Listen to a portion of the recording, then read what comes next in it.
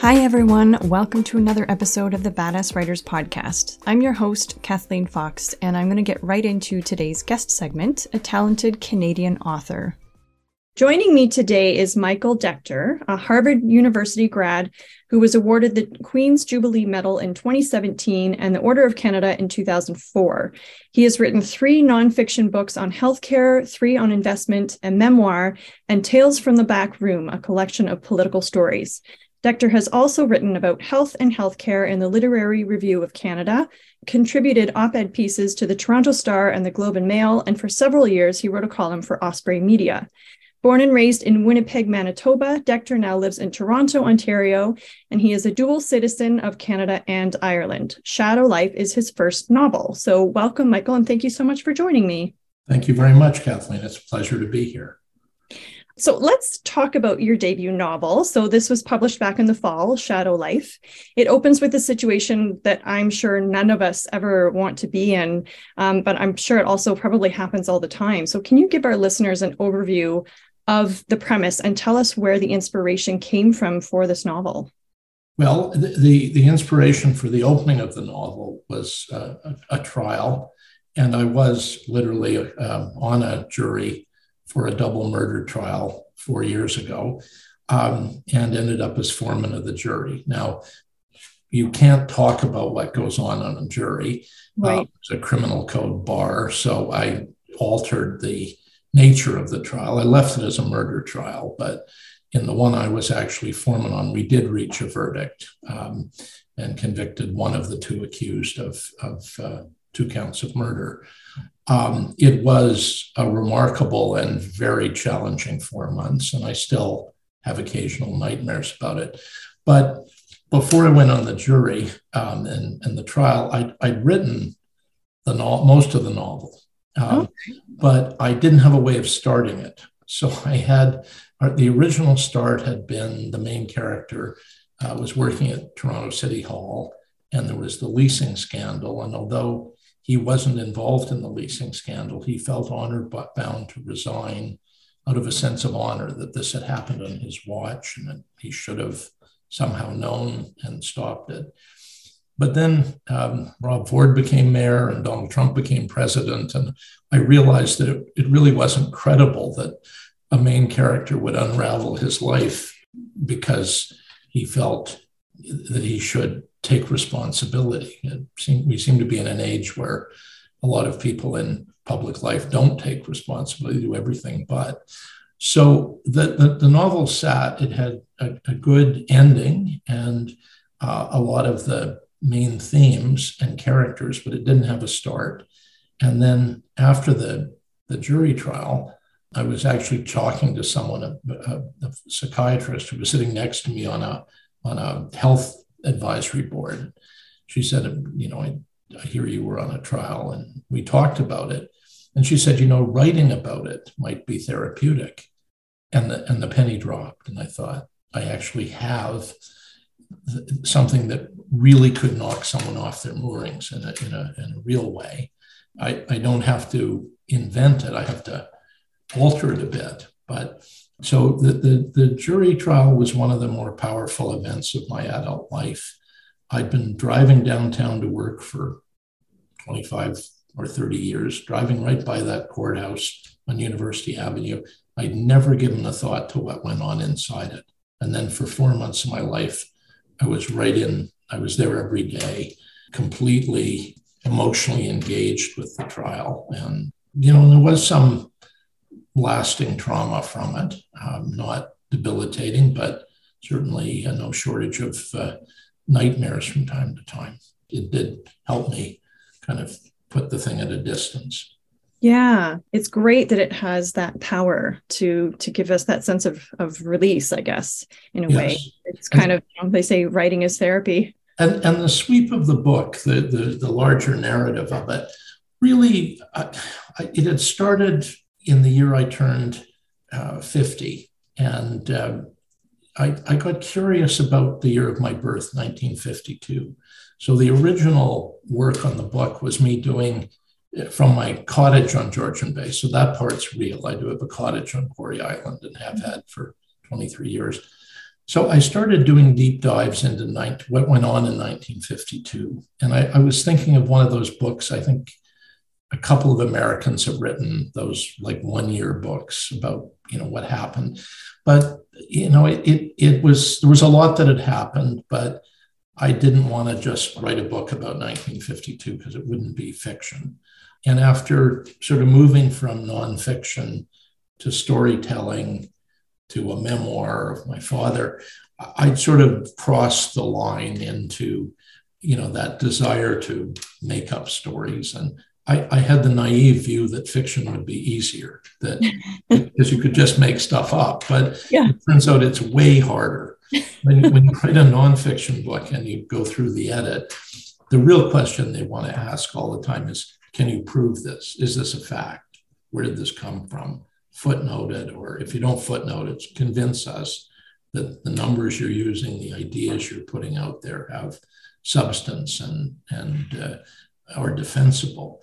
Mm-hmm. When you get to fiction, you sort of think, well, I can make this up. I can take part of my lived experience and I can add things to it. I can exaggerate some of it. I can invent some stuff. But then you get into an editing process and the questions are character development, the arc of the narrative, which I joked about for a long time until I figured out how important it was.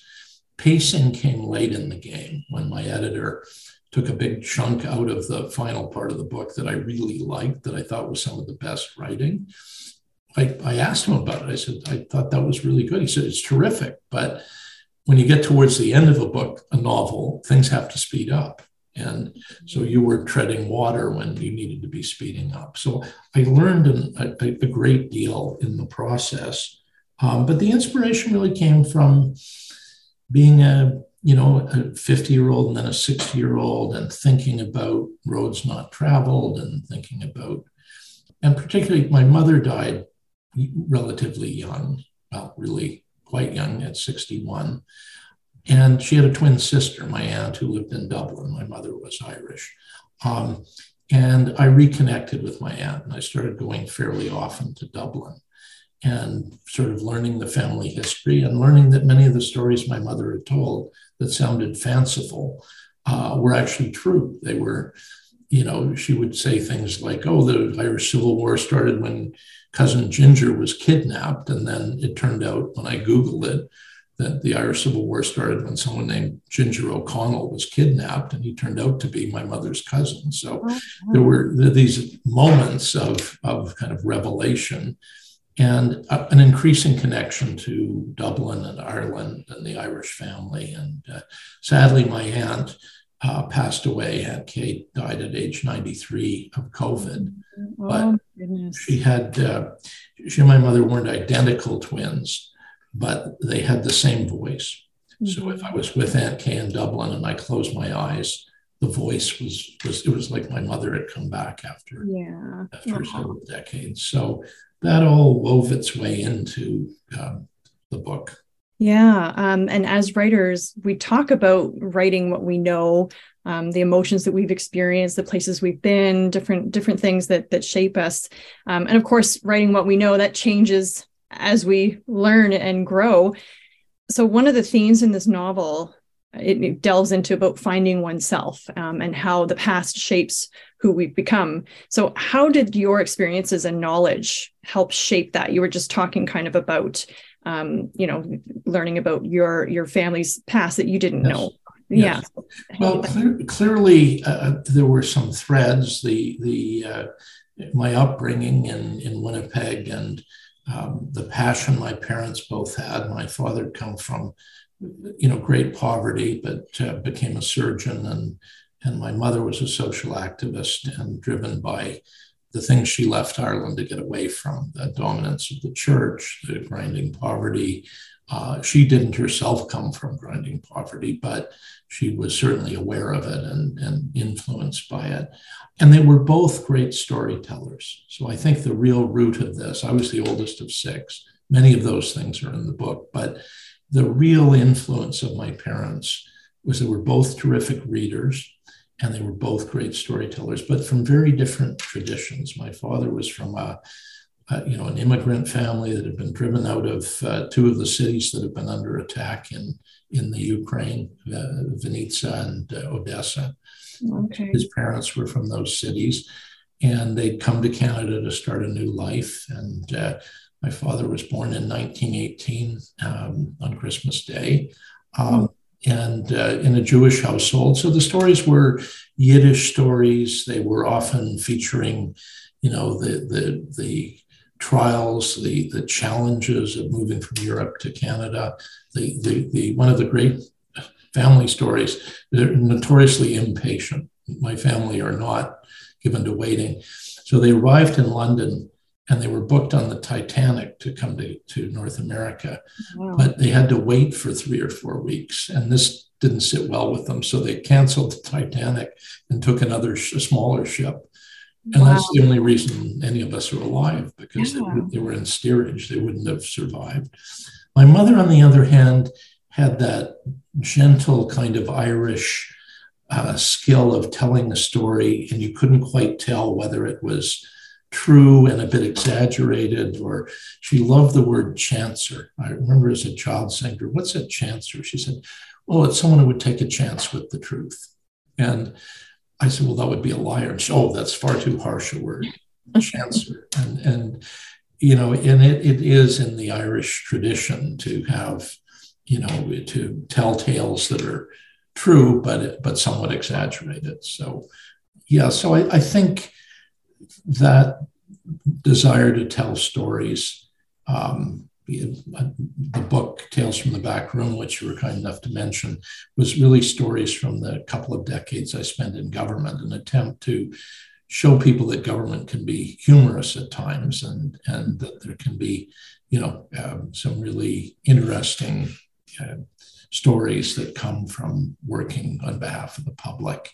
Not in the sense of in any way making fun of it, but just the ironic and humorous things, like ending up getting the hotel room at the Chateau Laurier as a very young member of a delegation that was clearly for the premier. It was a big suite, but I was too naive to know this until I went down to breakfast the next morning. The premier said they put me in some tiny little room. I don't know what's going on. And I thought, my God, I should have figured this out last night. Too late to tell now. So I spent a couple of days keeping anyone from visiting my room and discovering that's sweet. I hope he's not listening, because I don't think I ever actually confessed. But oh my goodness. Yeah, so there were stories like that. And then the novel was really an extension. It was taking some stories that I knew, some that I wanted to know more about. I made several trips to Ireland, and I did tour the Irish Parliament and the National Library, and with the help of one of my cousins, really explored a lot of what had gone on. That was helpful in the story.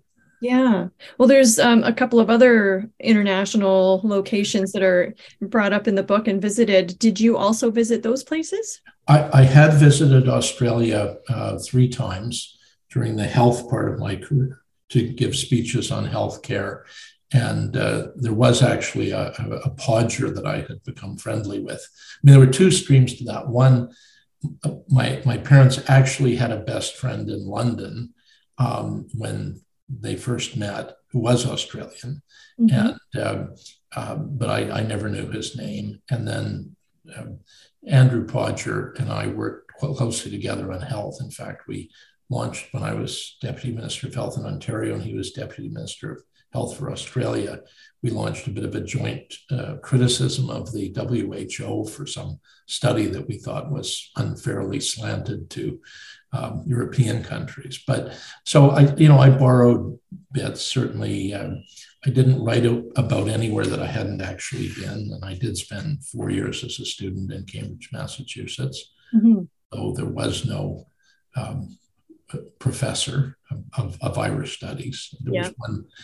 My model was a bit of a fellow who was a very well-beloved professor of French literature and civilization, who would take students on tours of France every summer. And I didn't do one of the tours, but I was sort of aware of how someone could build a program around, their love of a particular country. Mm-hmm. Oh, interesting. Just talking about the references to the setting here in Canada. So driving up the 400, Port Severn, Georgian Bay, Quarry Island, Honey Harbor, all of these places. Not knowing if it's still called Highway 69 versus 400. Same. I have. It sort of changes somewhere just north of Barrie, but it's never clear where. Yeah, exactly. So I've spent lots of time up north of Parry Sound. I used to go camping there with my family, and my mom's side of the family grew up camping there as well. And now I have a little cottage that I go to in the Parry Sound area too. So I'm always up there in the summers. I absolutely love it. So you had mentioned that you've had a cottage up there for 23 years. So obviously that had a huge influence on your writing this book. It did. And a good friend of mine, someone who was Deputy Minister of Health maybe a decade or two after I was, has a place farther up the bay. And he read the book and he said something that I hadn't thought about. He said, you actually made Georgian Bay a character in the novel. Yeah. Storms and all of that. And it's true, if you're there over the years, you have a far more vivid sense of weather and wind and waves, and boats do break away. And, the power of a storm on Georgian Bay is not quite the ocean, but they can be quite violent. And you come to have a respect for them. You don't, you can't leave Quarry Island at night. There's too many reefs. And I do have a 24-foot limestone, which is a boat for the lake. It's an old one. I bought it from the OPP who'd run it for a year. I bought it used, but it's very enduring. It's a very strong boat. And the publisher, I have to give them credit. The cover photo looks very much like Georgian Bay. Certainly the clouds do. The Quarry Island has a vertical elevation of only 15 feet. So that the island on the cover is a little taller than that. And I was enormously aided by having Anna Porter, who had been a writer, publisher, and as a neighbor. So she, when I first started working on the book and talking to her about it, I said, would you read a bit of it and see if I actually can write? And she said, it's the wrong question. She said, the question is, will you ever find enough time to write? And I thought that was a bad answer. I had the idea that you were either a writer and could write, or you weren't, and you were never going to get there. But when I finally finished it, I realized that I'd found the time to finish the novel largely because of COVID. I had a very busy life. In addition to running an investment business, I was on half a dozen boards and chancellor of a university. All of these things caused me to travel. And then COVID hit, and suddenly all I was doing was Zoom calls. Yeah. And so instead of 2 days in Moncton, I would have, 4 hours on a Zoom call, and then I'd have a lot of time to write. And I got in the habit of using that time to write, and the book gradually emerged. And I was very grateful for all the people that helped. And I've been very nervous about Margaret Atwood finding out that later in life I wrote a novel, because she's famous for having had an exchange with a retiring doctor who said he was going to write a novel when he retired. And her response was, and when I retire, I'm going to become a surgeon. Very, very Margaret Atwood. But I screwed up my courage recently and sent her a copy of the book, because actually the room in which I was writing it had a big Charlie Pachter print of Margaret Atwood bringing flowers. And I said, I felt as I toiled on the book that every time I looked up, you were bringing me flowers, which I took as encouragement to keep writing. So, yeah. And so one of the things that Matt does, Matt's the main character, of course, when he's at his cottage, is he starts stockpiling things just in case, in the event that some crazy apocalyptic thing happens. And I think this is probably a lot more common than maybe most people realize. I think it's probably pretty common. So if you were preparing for a disaster of some sort, what would you be stockpiling? Well, a generator and fuel, because you need electricity. You don't need a lot of it, because the cottage has a big fireplace, so you don't need it for heat, but you do need it for a lot of things. And, my role model in this is a woman who's a great friend who lived out on the Sunshine Coast. Her husband was a millwright in the pulp mill, and they would go out on strike a lot, and she had 5 kids. So one day I opened a cupboard and there were, 150 cans of tomato sauce and tomato soup. And I said, "What's all of this?" She said, "This is for the strike." And so when I was writing the book, I thought, what would Joanne stockpile for a strike? So you'd need drinking water. I put Scotch. I'm not actually as avid a Scotch drinker as the book would imply, but Matthew liked his Scotch. And there are a lot of, things that you might not immediately think about. But again, COVID was very helpful. You don't want to be running out of toilet paper if you're a survivalist, or, towels, or, many, many other things, and particularly not books and games. So, I didn't go fully down the survivalist rabbit hole, but I went far enough in my mind to think about it. Now, it was framed up, you can't really easily get to Glory Island in the winter. Mm-hmm. You could, when the lake is solid, you could snowmobile over, but there's a big shoulder season, spring and fall, when it's just too rough and unpleasant to get over, and there's ice. And so I did think about what it would be like to spend a year on the island. And one of the neighbors did spend a year on the island. He stayed through the whole cycle. And, I thought, well, it'd be interesting, but ultimately, I probably like, a variety of city things too much to really do that. But, there's times in recent world events where you think, maybe knowing how to be a survivalist is not the worst investment of time. I don't think I would ever do that, but I know how that feeling of the city becoming more dangerous, more violent, if you amplify that a bit, you could certainly see yourself wanting somewhere more secure. Right. So the book is certainly not an advocacy, particularly the way it concludes, to run away from the world. Right. But it tries to explore that kind of feeling that I think all people have from time to time, and some people act on. And just getting into the nonfiction, basically you've written several nonfiction titles. So you mentioned COVID, so of course you had the time to do it, but was there anything else that kind of made you pivot? Like, what was the reason you decided, I want to write fiction now instead of nonfiction? Well, all of the nonfiction books had an element of storytelling. So my one and only bestseller was a book called $1 Million Strategy, which was about how I'd managed to grow my $50,000 RSP into $1 million RSP over 10 years.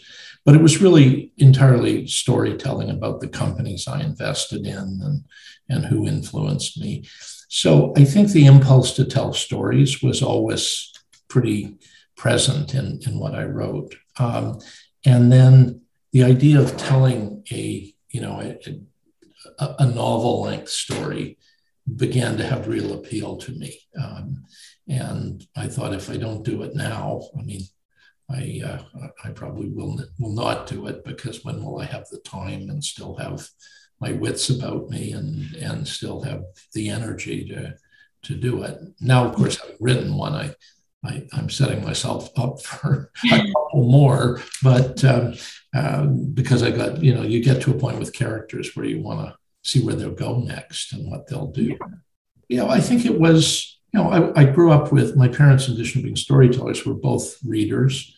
And my favorite place growing up was the Cornish Library in Winnipeg, where the librarian befriended me and would let me sort of just take as many books home as I could carry.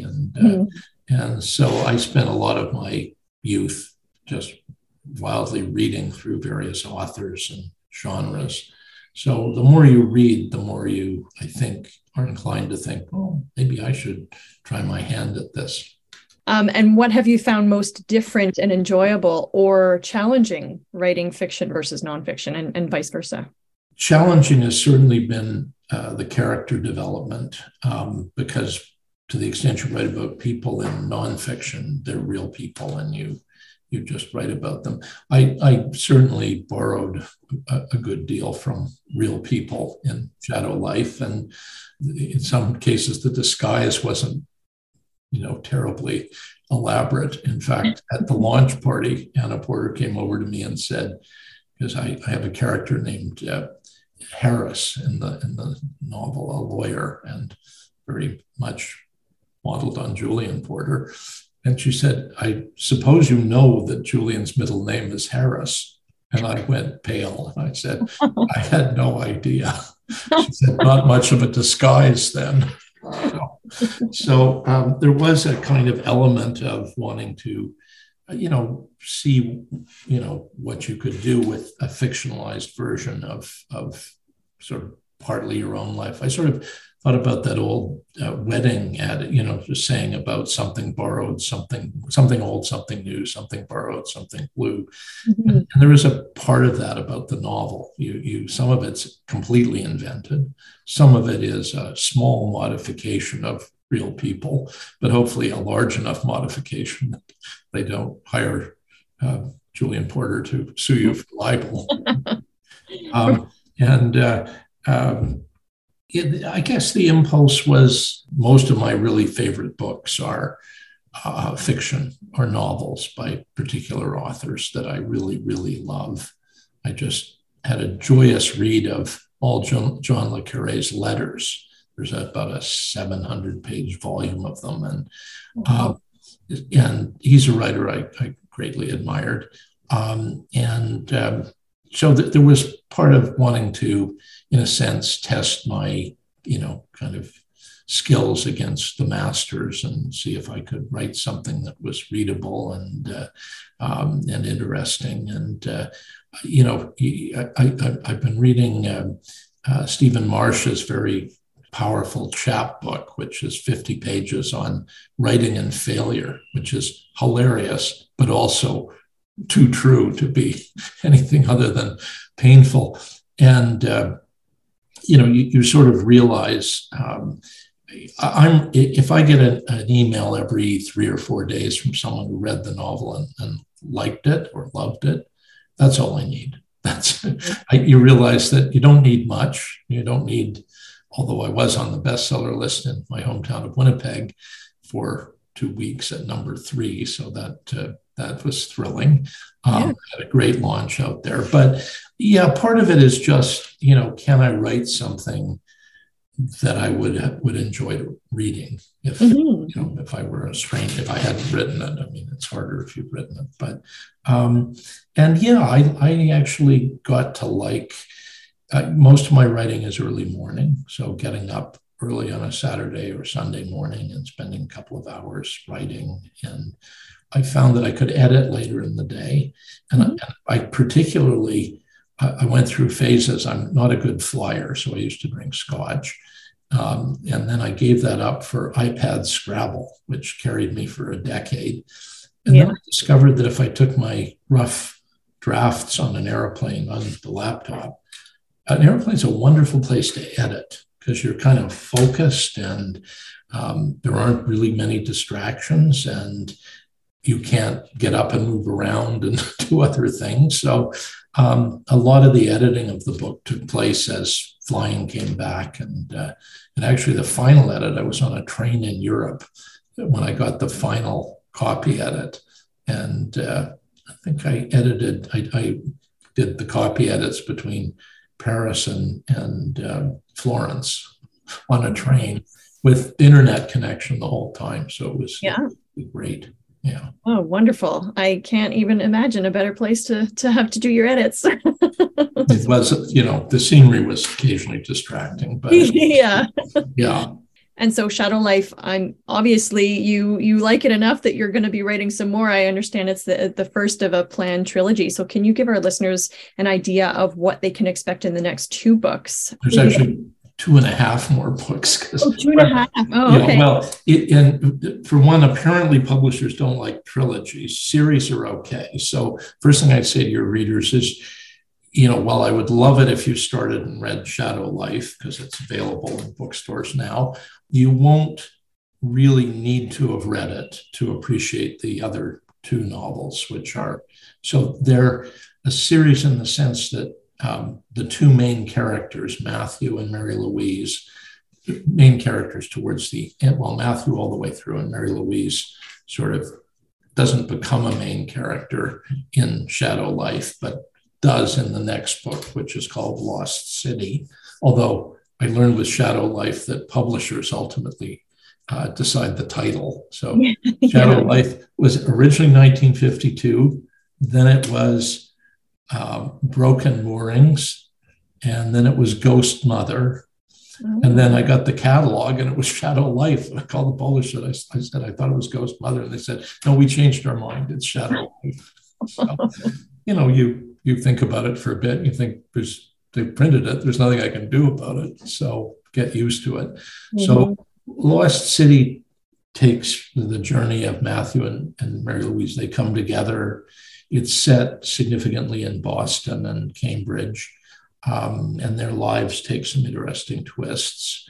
And I don't want to give it all away. And then the 3rd book is called The Show. And in that book, Mary Louise actually enters American politics. And so it's set largely Boston, but with a good deal of Washington in it. And climate change becomes an even bigger issue in the 2 next ones than it was in Shadow Life. And actually, I knew nothing about the smoke fog in London until I was doing research on 1952, and I stumbled on it.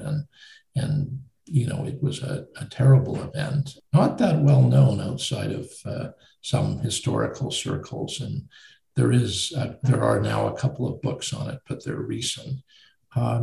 So it's really an attempt to take 2 characters and see what happens to them as they go through not only a relationship, but also through engaging with the world and trying to bring about change in the world. And so that's, I think, about where it is. I'm going to meet with my agent for lunch in 2 weeks and see her advice on whether to try and sell one, the next one, or 2 together, and see. And I got very, very lucky on this book. My Bev Slocum has been my agent through many books, and when she was satisfied with the manuscript, having sent it back a couple of times for me to revise it with good ideas, and she said, now I'm going to send it out. And I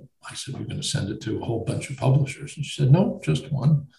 And I said, well, but if you send it to one and they don't like it, this could take a long time. She said, no, I'm going to send it to one. So she sent it to Mark Cote at Cormorant, and he called her back, I think, a week later and said, I really like it. Can I talk to Michael? And we had a talk. And he said, I really love your novel. And that's the last nice thing I'm going to say about it, because my only value to you as an editor is making it better. So just put that in the back of your head, because nothing from here on is going to be anything but critical. And he was very true. It was very true. He was, but he saw things that I wouldn't have seen. So in the version I gave him, the trial was chapter 5, and there was a lot of wind up to get to it. And his first comment to me was, this book starts with with Matthew reading the verdict in the trial. That's how it starts. And the minute he said it, I thought, oh, that's absolutely right. But I couldn't see it before. And so working with as skilled an editor as Mark was really helpful. Now when I'm writing, I'll write something, I'll reread a chapter, and I'll think, okay, what would Mark do to this chapter? And I know what he'd do to it, and then I do it. And then I think, well, I better leave him something in case he's going to do the next one. Something obvious to move around. And, so that's, it's been a real journey for me, but I feel better about the writing now.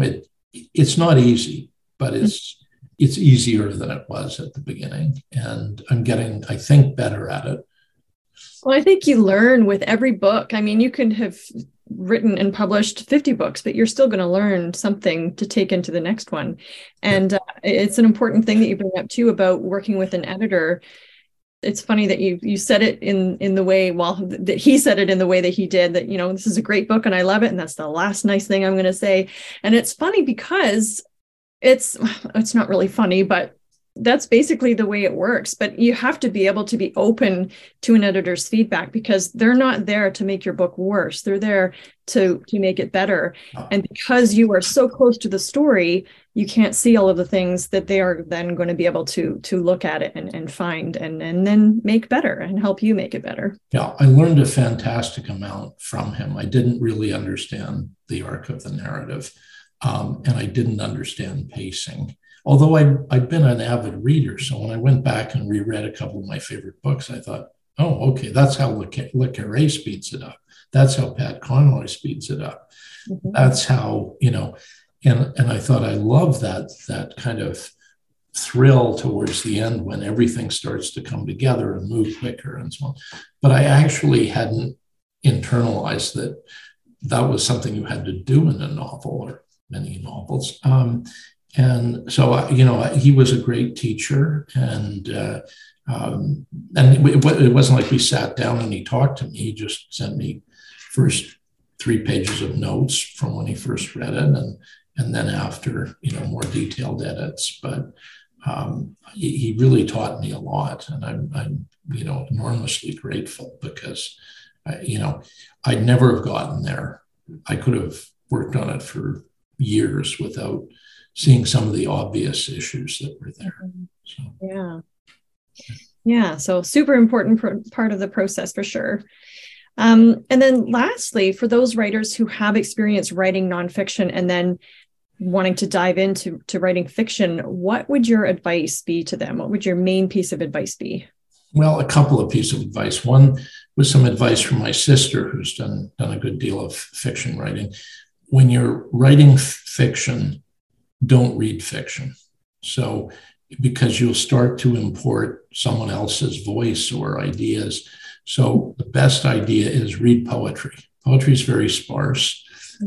Poetry is eloquent. So get a small stack of poetry books. And when you're tired of writing, read poetry, because I found that really helpful. And then the second is, understand that, to say you can make things up is true, but they have to have a credibility to them. So they can't be, I guess, unless you get into science fiction or something, or fantasy, they can't be so fantastic that the reader just goes, well, that's not something that could have happened or would have happened. So you have to sort of stick, in my view, fairly close to, you can stretch reality, but you can't completely fabricate it. So, don't lose heart.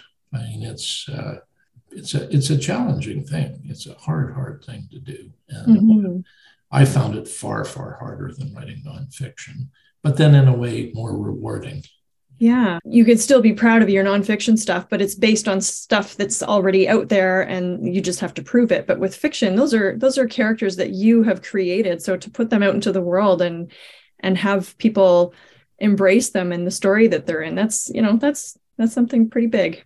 Yeah. And then I guess the final thing I'd say is don't be put off by a bad review. I mean, everybody gets a bad review, and it wasn't a terrible review, but I've had one that was not as supportive as the others. And the person's criticism was there was too much detail in the book. And I felt like writing them a note saying, you should have seen it before Mark Cote took a lot of the detail out, because there really was way too much detail. But those things are, in some cases, a question of taste and what you like, how your confidence comes. And very subjective. You can't please everybody. That's for sure. No. Well, Michael, thank you so much. This has been an absolute pleasure talking with you today. It's been lovely talking with you, and thank you.